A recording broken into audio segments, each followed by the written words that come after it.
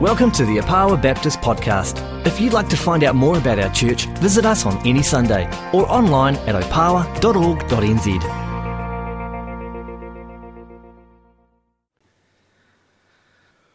One of the most striking things I think about reading the Gospels is that travelling around with Jesus and his disciples, it seems like class was always in session. They'd run into someone or some situation, and Jesus would use it as a teaching moment, just following quite naturally from the events of the day or the people they've met. In Matthew 18, where today's parable comes from, the parable of the Unforgiving Servant, is much the same as that. The day was sparked by a row between the disciples, which if you translate it into modern terms, it was in the kingdom of God, who is going to get the corner office with the minibar and the spa pull off to the side. And Jesus counters them with the comment, and there must have been a little boy just wandering past, he said, actually, if you want to be great in the kingdom of God, you need to be like one of these. In other words, it's about humility. It's not about status or being the big man.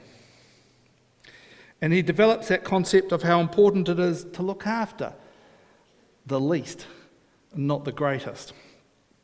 And then pops in the story of the lost sheep that I'll be talking about next week. Then he circles back to the disciples' disagreement, and he talks about how they might settle it without him to adjudicate, and goes like this. If another member of the church or the gathering sins against you, go and point out the fault when the two of you are alone. If the member listens to you, you have regained that one. But if you are not listened to, take one or two others along with you, so that every word may be confirmed by the evidence of 2 or 3 witnesses. If the member refuses to listen to them, tell it to the church, and if the offender refuses to listen even to the church, let such a one be to you as a Gentile and a tax collector. Truly I tell you, whatever you bind on earth will be bound in heaven, and whatever you loose on earth will be loosed in heaven. Again, truly I tell you, if 2 of you agree on earth about anything you ask, it will be done for you by my Father in heaven.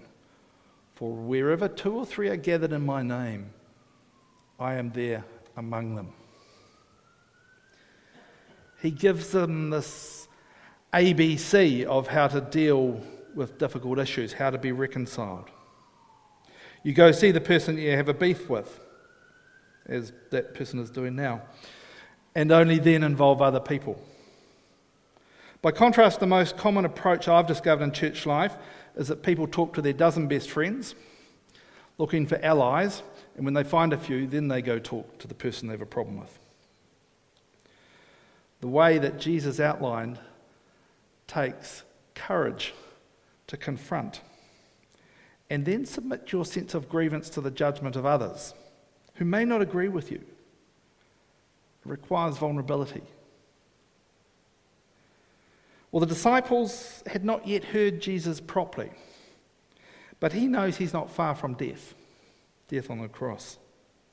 Shortly, they won't have him to guide them. It'll be time for them to operate together as a gathering, or as we would say, a church. I think in this sort of teaching, he's trying to prepare them for that moment. If you look carefully at these verses, it's obvious that he is not there to sort the challenge out for them. He's trying to equip them to do it for themselves. And I don't think they twigged to that at the time. Then Peter came and said to him, Lord, if another member of the church sins against me, how often should I forgive? As many as 7 times? And Jesus said to him, not 7 times, but I tell you, 77 times. Or some versions, 70 times 7 times, in other words, 490 times. Quite a lot. Now, Peter's question here is often dismissed as Peter being a bit of a pedant, which is a bit tough on him. I think as the oldest disciple, he's probably seen a little bit more of life. And he's seen the damage that a repeat offender can do bouncing around a community. And if you think about the last few years, so have we. There has been a tolerance for abusive ministers in church. And the attitude has sort of been, well, he's confessed to what he's done here. Let's give him a new start in a new parish. He's forgiven, and we won't tell the new community anything because that would sort of queer the pitch. And so the stack of victims has added up and added up. And it's not just a Catholic issue. A church I used to attend, I was looking at their website last year, just about fell off my chair. On their website as a pastoral leader was a renowned abuser.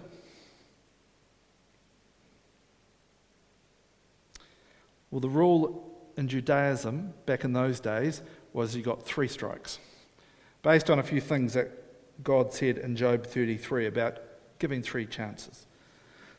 So Peter suggesting 7 is actually pushing the boat out further than it had been and trying to maintain a relationship with someone.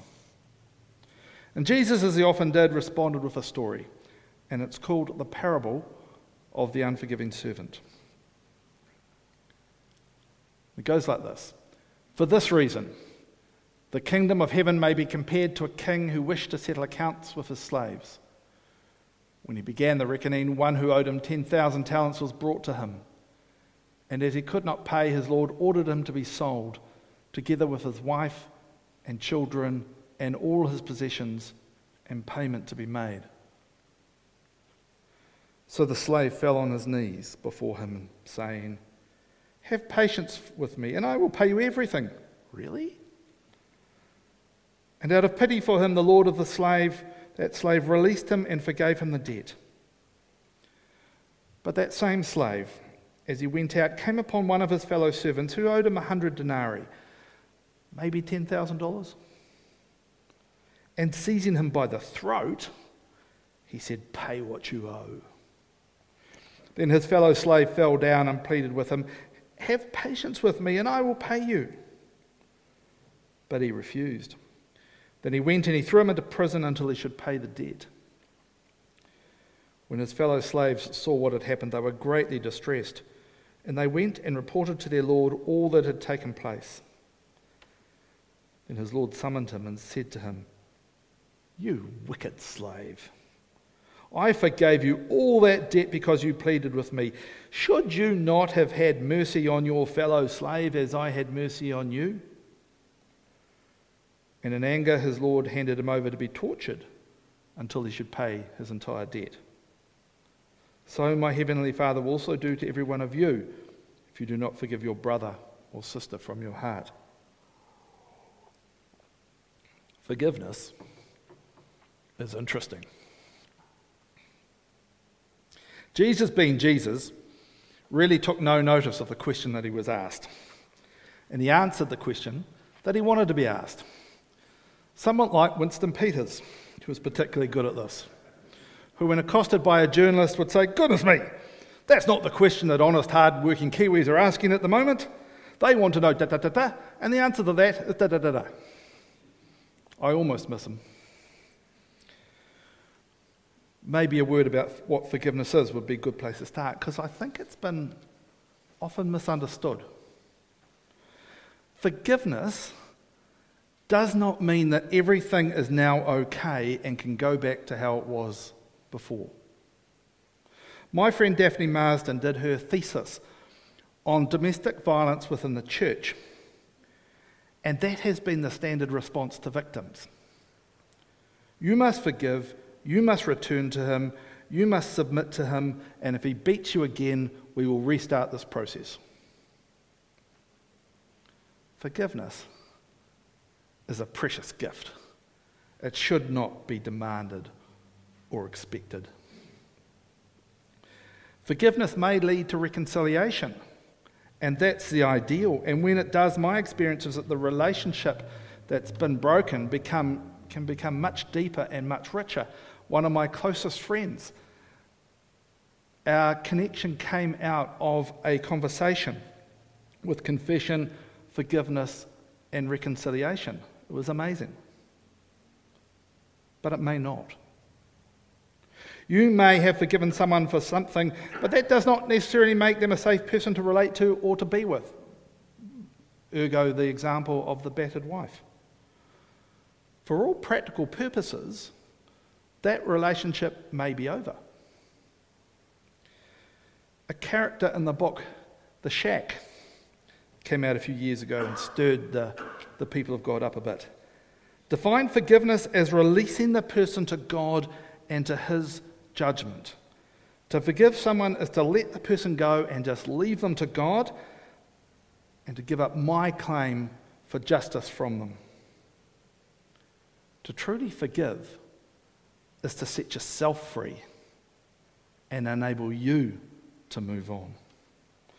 When a horrendous crime is committed, sometimes you'll hear the victim's parents saying something like, "I will never forgive the man that did this to my daughter." We understand that rage. If you've had a kid, it's easy to relate to. But actually, that attitude does not really hurt the offender very much at all. It hurts us. They hang on to the rage and the pain with nowhere for it to go but inside. Bitterness takes root, and they suffer. But it's pretty hard. I knew a guy whose daughter was killed by a drunk driver. At the sentencing hearing, the man stood up to be sentenced and he winked at my friend before sentencing was passed. He was mocking the father of the girl that he had killed. My friend never got over it. He was never able to forgive. At the other extreme, you may remember a few years ago, someone was being robbed in a side street off Queen Street in Auckland, and this lovely Christian bloke intervened to try to help that person and got stabbed for his troubles. Died. His wife was in the media the next day publicly forgiving his assailant. And I remember hearing this and thinking, no, too soon. Forgiveness is an emotional journey. And it might be quick if the person acknowledges their fault, but usually it takes a good while. It needs to be handled with care, never demanded. And I loved your story, Ange, and want to say be gentle with yourself. Well, the unforgiving servant in this story is interesting as well. He's been forgiven a debt owed of an indescribable amount that could never possibly be repaid. His asking the king for more time to repay it was utter nonsense. And I think they both would have known that. The king was angry. Hence his initial plan to sell the servant and his family into slavery. The money received from those sales would have been a drop in a bucket against what was owed. But the king might have felt better knowing that this man was suffering. But it turned out that the king had a soft heart. And he responded to his servant's misery and he forgave the debt. Wow! He forgave it. Billions of dollars. How would that have been for the servant? How would that have felt? And I imagine this guy stooped over, sort of walking around, waiting for the axe to fall, knowing that he's got this debt that he cannot possibly repay. And the stress must have been massive. The fear for what might happen to his family, and knowing that the situation was truly hopeless. Selling all the bagpipes in Scotland would not have raised this much money. He must have been walking on air as he left the king's presence. He's been forgiven this massive debt. Life in some form for he and his family is going to continue. The sheer joy and the elation of the moment, the overwhelming sense of relief. No, that was not his story. From what happened afterwards, we know that for sure.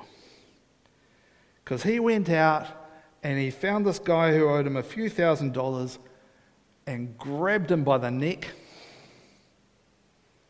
Give me my money back. And the man pleaded for time so that he could repay what was, after all, not a king's ransom. Did the king's servant give him that time? No. Rather, he had him thrown into prison until the debt was repaid. Now, his friends or family could have repaid the debt on his behalf, or he could be hired out to earn money by the prison. But if that failed, he would be sold into slavery. What on earth is going on here? Given the magnitude of what he'd been forgiven, why did he behave so harshly towards his debtor? After all, that debt was a fraction of 1% of what he had just been forgiven. Jesus being Jesus sets up an extreme contrast. We'll see this next week with the 99 found sheep and the one lost. I think that the unforgiving servant perceived what he had received as a bit of a get-out-of-jail-free card. So it was not this life-changing encounter with grace, mercy, and forgiveness. I imagine he felt deep shame being in the position of owing the king a fortune, and his powerlessness probably bit really deep within him. He was a proud man, not a repentant man. Accepting someone's forgiveness, if you've experienced it, you'll know this, is a very humbling thing to do. Now, the king's act of grace and forgiveness towards the servant reveals the underlying state of the servant's heart. And it's a hard heart. He was humiliated by being forgiven. So what does he do? Well, he goes and looks for someone and he can take out those feelings on. And he finds the man who owes him 10 grand. This man he has power over, and he used it ruthlessly to appease his own crushed ego so he could feel powerful again. Well, we believers in Jesus have been forgiven much. We've been forgiven hugely. Our sins have been wiped away, and as the psalmist said, put as far as the east is from the west. If we truly appreciate the magnitude of what God has done for us, then we will be forever changed for the better. Mercy experienced will produce mercy demonstrated. Now, there's an ironic little equation in the scripture based on Romans 6, and it goes like this. If the worse of a sinner I think I am, if that's how bad a sinner I am, then the grace of God that I need to be forgiven and put on the road of salvation is that much. But if I don't think I'm all that bad, really, then I don't need so much grace and salvation and mercy. Yeah? Nah. The unforgiving servant did not understand the magnitude of his debt and his responsibility for it. So he didn't get the vastness of the forgiveness that he was being blessed with. We can be like that too. We might not have one of those life stories of crime, drugs, and truly hitting bottom. We might have been pretty good citizens all of our lives. We might have grown up in a very Christian world. I recall talking with someone after church one day, a service in which we'd sung Amazing Grace. He said to me, you know, I'm not a wretch. Yeah, you are, actually. And if you don't get that at some sort of profound heart level, your faith is in some trouble. We are all utterly sinful to the extent that even our best thought, our best deed, our best whatever is somewhat tainted by sin. We are like the fish who swim in a lake that was once polluted. Looks much better when it's been cleaned up, doesn't it? However, there will always be traces of those pollutants in us. we will never be utterly pure or utterly good this side of the grave. And the typical sins of good Christian people include pride, gossip, self-righteousness, smugness. We can be right Pharisees on a bad day, more concerned with foul language or smoking than poverty or social exploitation. We may labour under the delusion that we are really not that bad, like that unforgiving servant. For the Jesus follower, though, forgiveness, or at least the desire to forgive, is a fundamental bearing in our lives. Mercy experience will produce mercy demonstrated. It will flow out of us. If it doesn't, or we find ourselves hung up on the rules, and it was interesting for me that both Doug and Ra in their stories through January talked about that rule-based faith that they encountered. If we are hung up on the rules, then we may have inadvertently swallowed the lie that we are not truly that bad. Can I gently challenge? No burn money today.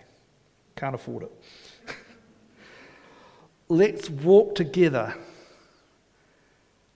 knowing that we have been forgiven a debt that we could never possibly have been repaid. It's a foundational truth. And let's commit to being a person who look to forgive each other and those who wrong us. Not to say that's a difficult road, because it really can be, but to look to that. Amen.